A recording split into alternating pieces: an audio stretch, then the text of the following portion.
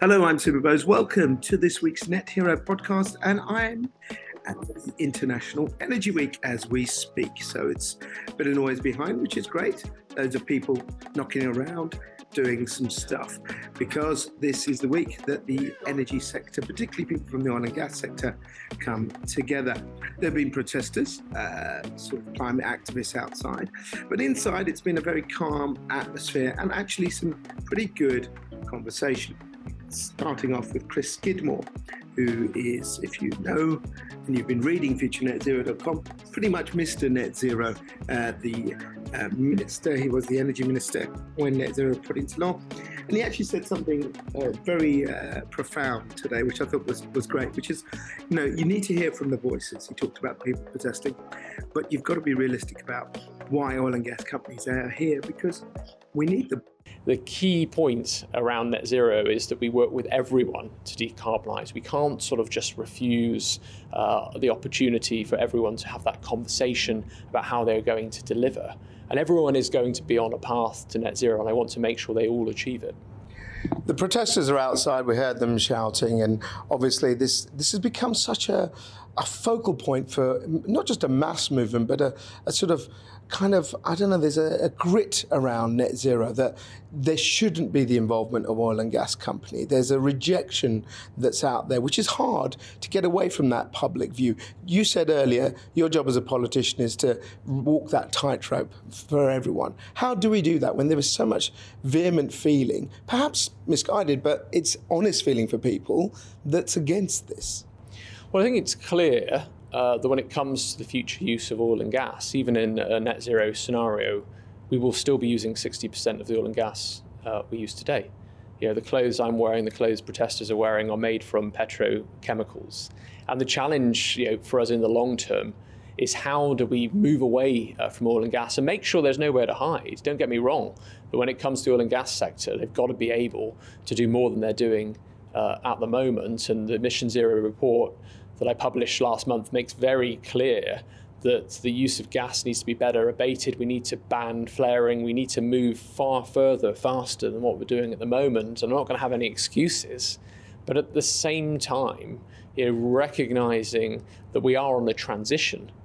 We reduced our emissions by 40% by coming off coal to gas, and gas is a transition fuel, and we will now move to renewables and solar, wind, and the opportunity to go even further. But at the same time, I would equally speak to protesters. I reject this good versus evil narrative. We need everyone involved in net zero, and to exclude individuals who are key actors in the transition would be a mistake. And what will these companies look like? Well, Bernard Looney, the CEO of BP, was also here this morning explaining that their vision is to transition. Of course they will, because that's where the future is. They can't continue to be just an oil and gas major when we know that actually, is that the future of energy? No. So they'll be making significant investments in renewable over the next 5 to 10 years. And I'm sure that a lot of the names who are here, the whole fact this event used to be called IP Week, International Petroleum Week, and is now IE Week, International Energy Week, shows the way things are changing. On that front, plenty of stories for you to schmooze over. We'll be reporting all week from IE Week, so check out the stuff that we're doing there. But also plenty of news that's been going on in general terms on Future Net Zero. I'll be talking about our podcast subjects in a second because it's one that I really like. But a couple of things that struck my mind is that could reflecting sunlight back into space be the answer? Well, this is one of those stories that we saw something not too long ago, a couple of days ago, but this is from the UN. The Environment Programme is looking at technologies that bounce sunlight away to stop global warming. And this is called SRM, solar radiation modification. Sounds absolutely bonkers to me, very sci-fi, but I think it's quite cool. And if you saw a couple of weeks ago, we had a story about someone saying that could we put sort of dust in the air to reflect. So these things that were pretty much Hollywood scripts are now actually starting to become things that people are looking at more seriously. In the wider format. There's been lots of stuff about transport this week, and BMW is now putting its way into hydrogen. Yes, hydrogen cars. It's launched something called the iX5, which has 313 miles of range. Now, having driven a hydrogen car, I think actually we are missing a trick, because the infrastructure for hydrogen exists.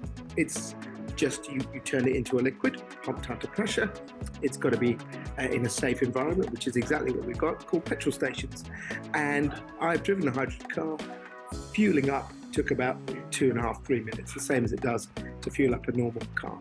And I do think that although electric is the future and this car will be driven by electric, using hydrogen as the source fuel might well be something that we have to look at. And finally, talking at all of this, there's a lot of stuff talking about what the public want. And it seems the public wants the ban on 2030 for petrol cars lifted. And that's because, this is from, dare I say, the Alliance of British Drivers. This is because they don't believe that the government will hit its net zero targets. And the delay means that they don't want their options restricted. Also, it's fair to say that even if we went and hit net zero production now, i.e. we've got EVs for every new person that's buying a car now, every car was an EV. The cars that we've still got today will take about 15 to 20 years to get off the road. So I'm not too sure whether I agree with that. I do think the target is important, but these are all things that we need to look at and study. So plenty of stories on futurenetzero.com and energylivenews.com. Don't forget to check it out. On to this week's podcast. And this is one of those ones that I really, really like, because it's, a little bit of the science stuff. And I spoke to two scientists from Aberdeen University this week, looking at the whole issue of where we go with resources. So they're looking at something called blue remediomics, which sounds enormously complicated, but it's basically a project looking at what they call natural capital, the sea, particularly the blue bioeconomy. And could we find things like antibiotics or other drugs or ways of trying to harness energy or ways to clean up our energy production from the microbes and the algae in the sea? Well, if we do, how do we make sure that we're actually doing it morally the right way, so that what we gather from the sea, the same as what we've done with the land, we don't harm the sea? And this is a very interesting topic. So it's a topic about, if we go and say we get natural capital, as they call it, and we get resources from these places that are just kind of the wild environment, how do we ensure that what we do is fair? How do we ensure that, from the open sea, who owns it? Is it us? Is it the people who explore it? Is it the company that pays for it? Or is it one that we should have international rules, even when it's not territorial waters, protecting it? So I caught up with Professor Abby Brown and Marcel Jaspers to discuss the future of this new untapped resource and how we make sure that as we use this resource, we also protect it. Hello, both of you. Hello there.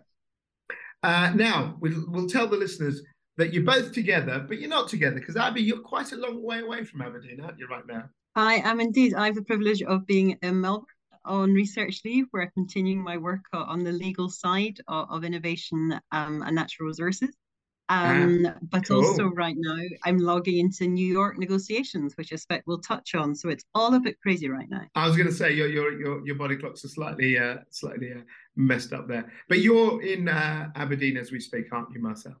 I am in Aberdeen, and like Abby says, the work we've been doing is on the one side on discovery and the sort of legal perspectives. Yes. From my side, the scientific side is really on the discovery side of using marine bioresources for the discovery of drugs and enzymes that make processes in industry greener and cleaner.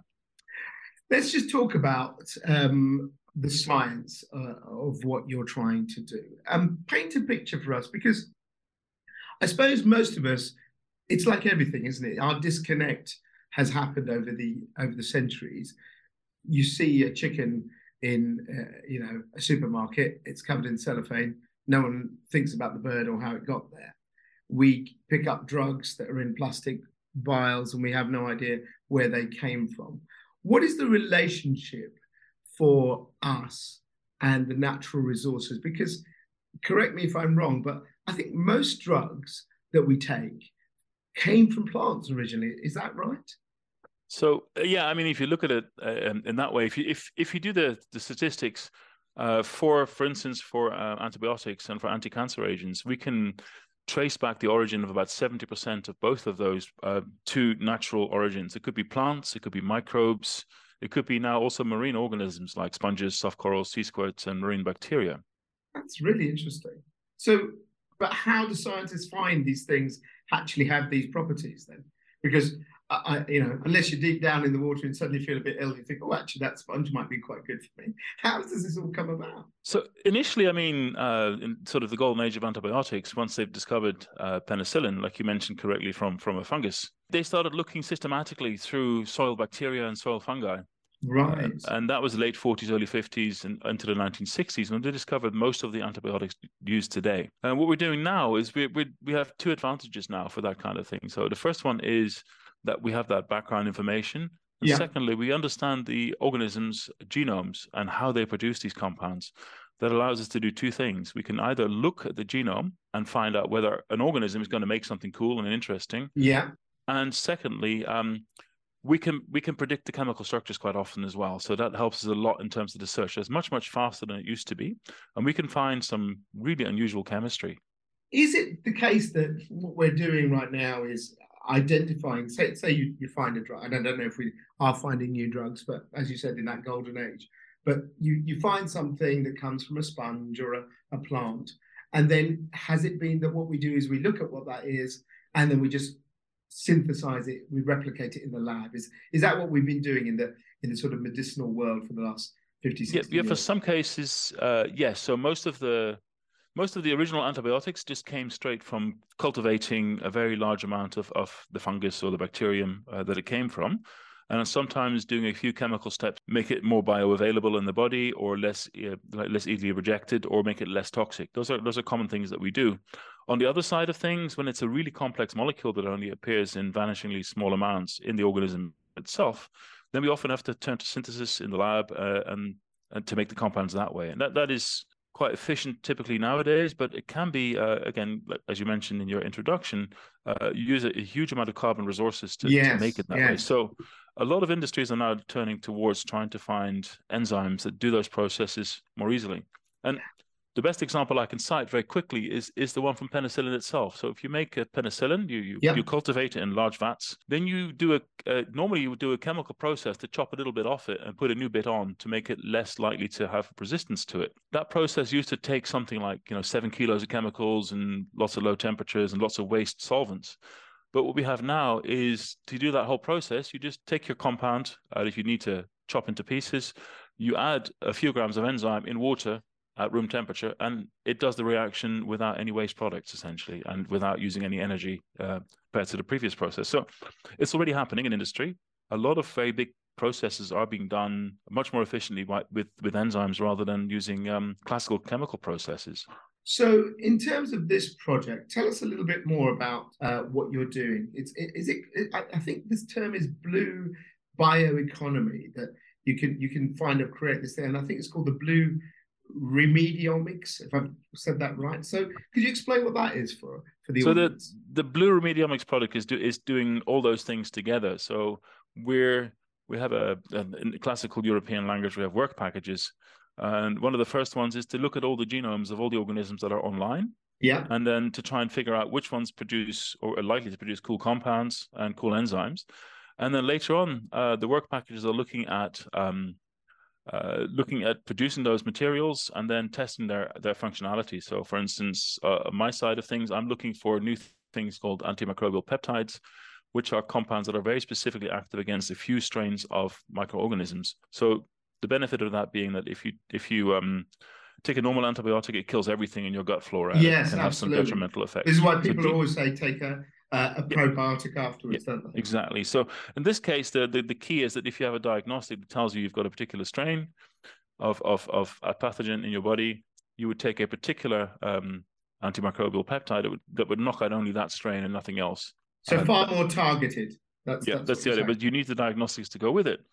But then the project goes on to do a bunch of other things that really involves Abby. So that the other things are looking at the sort of the innovation landscape around these kind of things. What is the true value of the global market of using marine genomes essentially for new discoveries? What is basically how do we deal with innovations that we make in terms of intellectual property, and then how do we actually value that, as you mentioned in your introduction again, in a global sense? What is the true value of deep sea marine microorganisms, genomes, whatever you want to look at? And that's where this whole thing comes in. Or maybe let Abby explain a little bit about how the whole thing comes into the treaty negotiations. Absolutely. I mean, I suppose the thing, Abby, is there is always this thing, isn't it? It's like people talk about us going back to the moon. And whenever it comes to natural resources, it's great. The science part of us is very excited. We can do these things. And then there's the second part, which is, but if we do these, do we do a detriment to these things? And how do we protect them? So what are you doing around the sort of legal side of all of this? What sort of work are you looking into? Sure. So there's a few threads which run through that. One thing, firstly, we're doing the project is trying to develop some case studies and trying to have some town hall meetings, maybe trying to tie in with some citizen science projects. We're trying to ensure the science can be done, but to do no significant harm. And what does that actually mean? How are people responding to that? So work in relation to blue carbon, for example, work with animal protein, work on algae bloom, which I rely on my scientist colleagues to tell me more about what that actually means. How do we, as a community, all the different aspects of the community, how do we actually respond to that? The science may be able to be done, but what's really the best way of embedding that in society? And then another thing that's, sorry, carry on. No, I was going to ask you, this is the big debate, isn't it? That people say legislation is always years behind the science. And this is where we have a big issue where the politics and legislature and science never seem to be all together on the same page, because science can do what it can do. But I think that's right. There's science, there's legislation, there's societal attitudes. So one of the things that Marcel are involved with some colleagues, particularly from the International Union for the Conservation of Nature, is tying in with what I'll call the Ocean Treaty. It's got a very long and ununderstandable name as well, but the Ocean Treaty, the bit of the ocean which is beyond national boundaries, is comparatively unregulated, and the treaty that we're honoured to be contributed to in New York just now, which we hope a week today maybe will be ultimately finalised, is to try to work out basically how we can ensure that this research can continue on a sustainable basis, which is consistent with ocean conservation. So as Marcel has said, sometimes that can be actually going and removing too much of the ocean resources, but now with scientific development that can be done much more artificially in a lab, so that doesn't need to be done. But still, how can we regulate that? Perhaps should you be notifying someone before you go? Is that inconsistent with open research? A lot of those types of debates. Then trying to work out, well, if ultimately commercial products are able to be developed from that, and that's a long path. If that can be done, if money is being made from that, and other increased information about what is in the ocean, what is in the all different aspects of the microbiome, then how do we share that? How can we let scientists throughout the world, perhaps from countries who have a very strong affinity with the ocean, but perhaps have different levels of scientific development going on in their countries, how can we share that much more effectively? And if there is an economic profit, what is the fairest way of ensuring that is shared? And I'm very interested because of how the possibility of a clash, how that ties in with the private intellectual property rights. Lots and lots of arguments in favour of patents. Otherwise, why would people invest in innovation and creativity? There's that reward argument, but equally as against, well, we've got that private reward as against, should we be ensuring a much wider, more public benefit right now, as well as in the longer term, in relation to the drugs? Where does this all sit? Because the deep ocean, so when you get away from territorial, it's called international waters, isn't it? Can anyone claim to it? So if I find a sponge, right, and I'm 300 miles off the coast of Australia, for example, and I find that sponge, and then I extract something from it, you'd kind of think, well, if I've spent the money to do the research and find it and create a product that then has a market value, that should be mine. And I can see that side of the argument. But like you say, is that sponge really mine to use? Or does it belong to all of us? It's like the stuff about the moon, isn't it? You know, the moon is allegedly, hopefully, belongs to the whole planet. But I don't know. Absolutely. And that's exactly what has been negotiated. I mean, I'll hand back to Marcel in a minute because he's been involved for much longer than I have. But for many, many years, what are those questions and how can we, because these are, of course, questions on which one could discuss all night, what's a really pragmatic way of trying to solve these problems, something that will work for all countries at a practical level? I mean, lawyers can fight about this forever, but that's not helpful for anyone. So really trying to finalise, should it be owned by anyone? Possibly not. What should be the processes be to have to go? How should one be rewarding that in a fair manner? And also capacity building, technology transfer. So reward from the resources once it's come in, and then how can we ensure that everyone is learning from those things most effectively? And Marcel, I know you've been really trying to lead with some colleagues for a long time to work at, perhaps not so much ownership, but the absolute process by which we can encourage scientific innovation and benefit going back to society. Yeah, and I'll come to you in a second, Marcel, but whether both, whoever wants to answer this, the idea we have is that you're all wonderful people, and I'm sure you are, all right? Oh, yes. Yeah, of course. Scientists are always great, they're doing things for the good of science, but, and I, having had a short scientific career, I know people are territorial. People are working on a bit of research, they want to share it with others. They wait to be the first to publish in a journal like Nature or whatever. So out there right now, Marcel, how much cooperation is there in the stuff that you guys are looking at, you know, possibly antibiotics from enzymes and bacteria that live in the sea? If you find something, would you share it straight away? Or is there kind of natural territoriality among scientists, the same as businesses have? Yeah, so I mean, a lot of science can be very competitive. We're trying to break that model really globally as well, because people lose out quite a lot. On the second side of things is that marine science is typically be very cooperative because the ships are so expensive to send out. So what you have to do is you got a ship with 50 places on it. You have to collaborate with other people to make sure that you get the maximum possible sample collection, data collection, information collection from that vessel. So again, marine science is typically very collaborative because of the expense required. So it's similar to the big physics projects. You know, it costs $4 million to send a cruise out.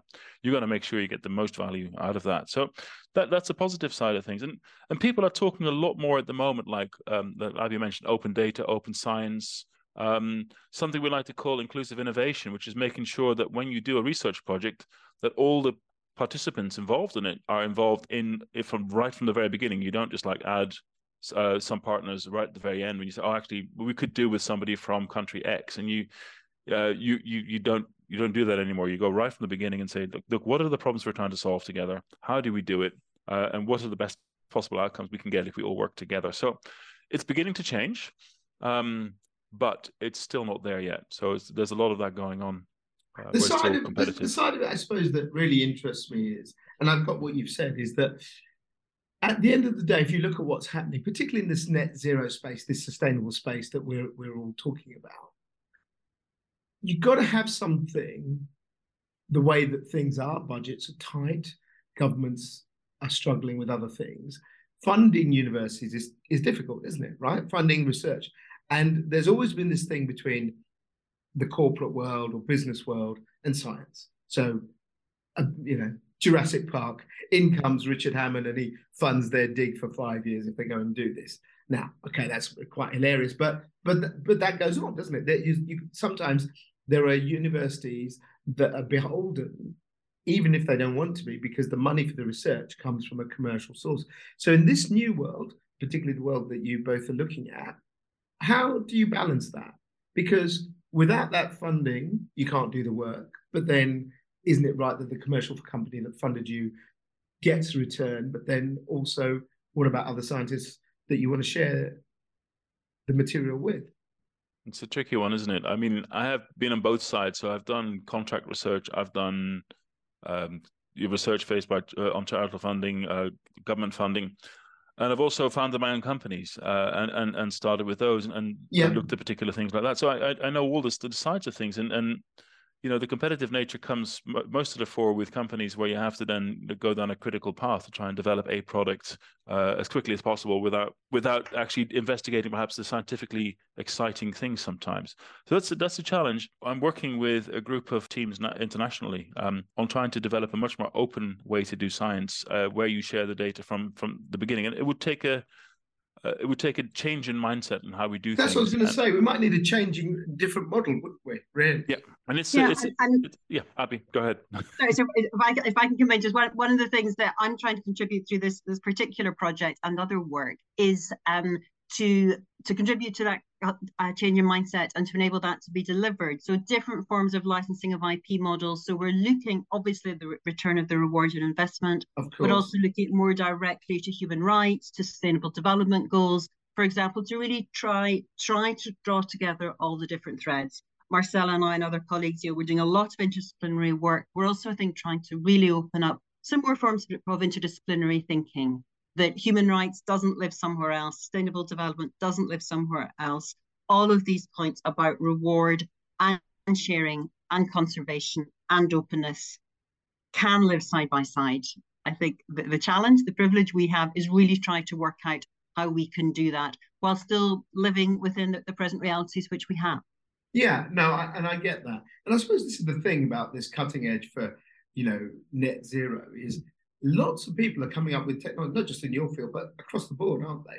And the real question that I find very interesting is, how do we work out, well, obviously, probably trial and error, but market forces. At the end of the day, there's nothing wrong with people making money, right? We're a site where we think that if businesses are doing good for the planet, well, why shouldn't they be rewarded? But you guys are slightly different because you're sitting in the science part of it, which undermines all of the future innovation. And then the question is, you know, it's like a drug. Most people know that if a drug's made, there's a license that's held, a patent that's held for a few years, then other people can make it.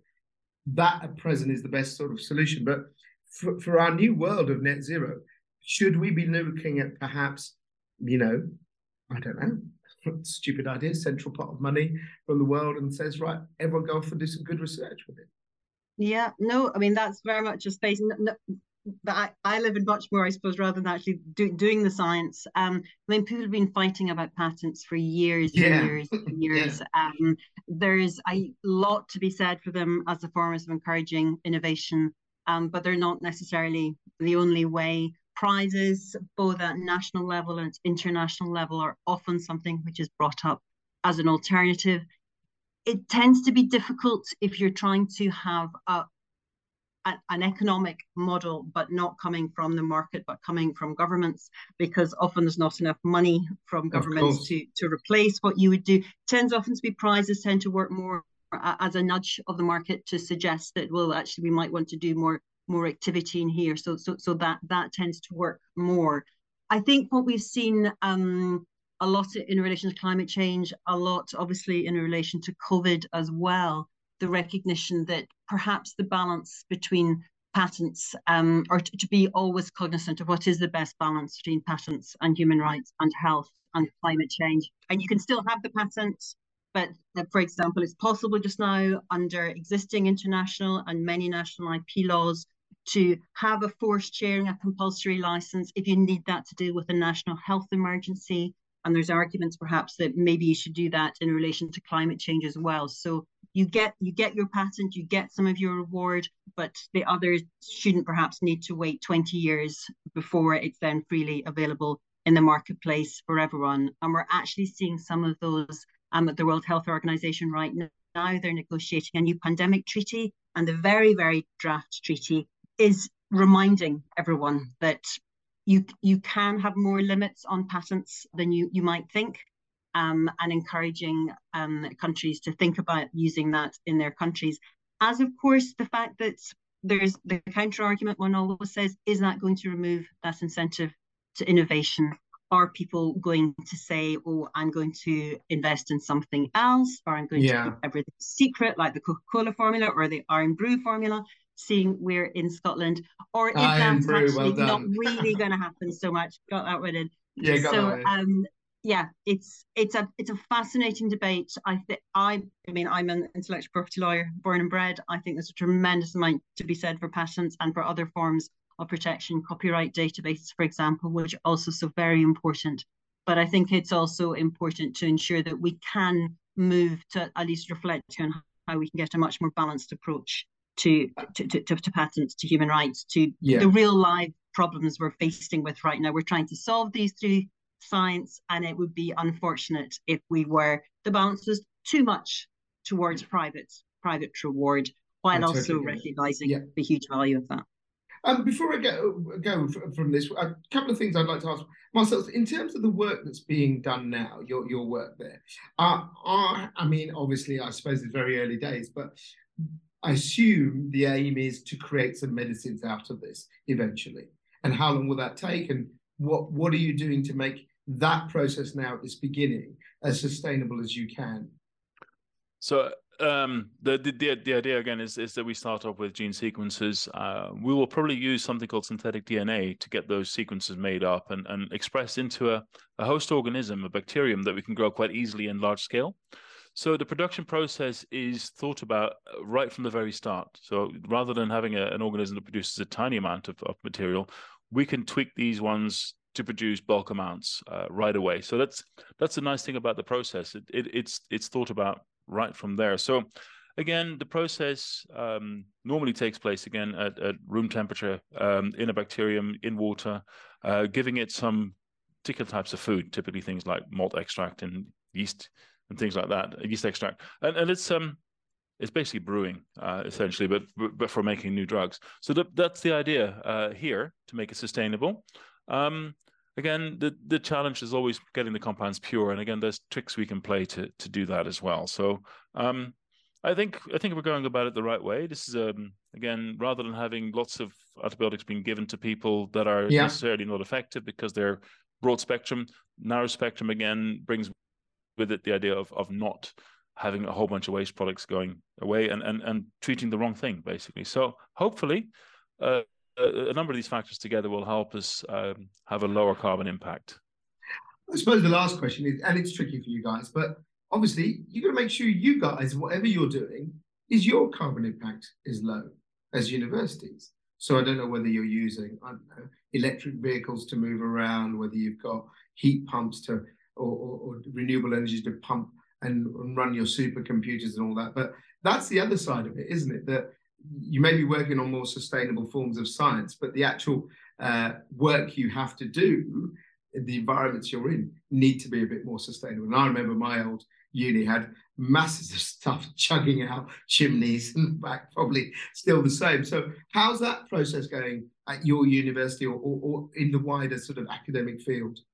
I can certainly speak for energy usage, and we can add a little bit to that. I mean, in terms of the science that we do, it is high energy. I mean, the kind of instruments that we use a lot of energy to do. Again, we looked into it recently into terms what kind of things we would need to do to improve energy usage. And again, buying new instruments is one of those things. Secondly, is making sure that all the air conditioning and everything else is running as efficiently as possible. In terms of heating the whole university, I think we have a combined heat and power plant, but maybe Abby can tell you more about the sort of incentives. You used to work as in the management, so you might know more than me.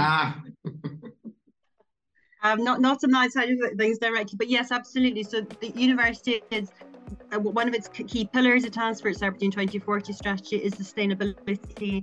That's really been driven, I think, in the last year or so. In particular, looking at climate assembly, for example. Yeah. And as well as that sort of policy leadership side, often real practicalized from the details of university travel policy to all our procurement practices. The university, I think, is very, very active on that, and I think it's starting to challenge us all, which is uncomfortable but necessary, I think. No, and I suppose practices. The other thing is, the future scientists or your students, they're much more eco-conscious than I think our generation ever was. So there's a driver from there as well, I suppose, isn't there? Absolutely, and some of that, I suppose, bring things almost everything coming full circle. As Marcel mentioned, the opportunity for to do a lot more of the work synthetically in the lab, as well as the getting the plankton. Marcel, sorry, as I keep always calling it.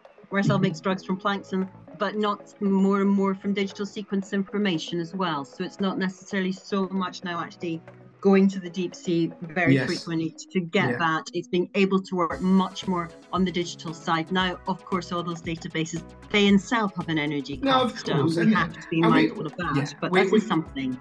We can't live in a world where we're not using where we are right now. Hopefully when we get to clean energy, then that's great. But I suppose that's the balance, isn't it, for scientists like you, which is to do the science as sustainable as you can to produce something that is sustainable in the future. Indeed. Yeah. Well, I think what you've done so far has fascinated me and hopefully fascinated our audience. So, Abby Brown, Marcel Jaspers, sorry, professors, both of you. Don't worry. Thank you so much for joining us on the Net Hero podcast this week. Thank you very much. Thanks, everyone. And you can check out the professor's work at the University of Aberdeen. Just have a look for Marcel Jaspers and Abby Brown. Really interesting topics, particularly the issue of who owns what and what rights people should have. Make sure you register. I've already said it many a time, and I'll keep saying it. June the 20th, the Big Zero show. Juliet Davenport was here. I caught up with her, who is one of the speakers, the president of the Energy Institute. So she's one you won't want to miss. We've got plenty more coming, and we'll be releasing some more names as soon as we can let you know they're in the public domain. Get your free ticket now. If you'd like to exhibit, get in touch and make sure you keep subscribing. My thanks to Rob for the production this week. Catch you next time. You've been listening to the Net Hero podcast with Sumit Bose from Future Net Zero. Visit our platform for all things net zero. And if you or your business is doing great things on the path to net zero and want to be featured on the podcast, email nethero@futurenetzero.com. Follow us on social media. FutureNetZero.com. Better business, better planet.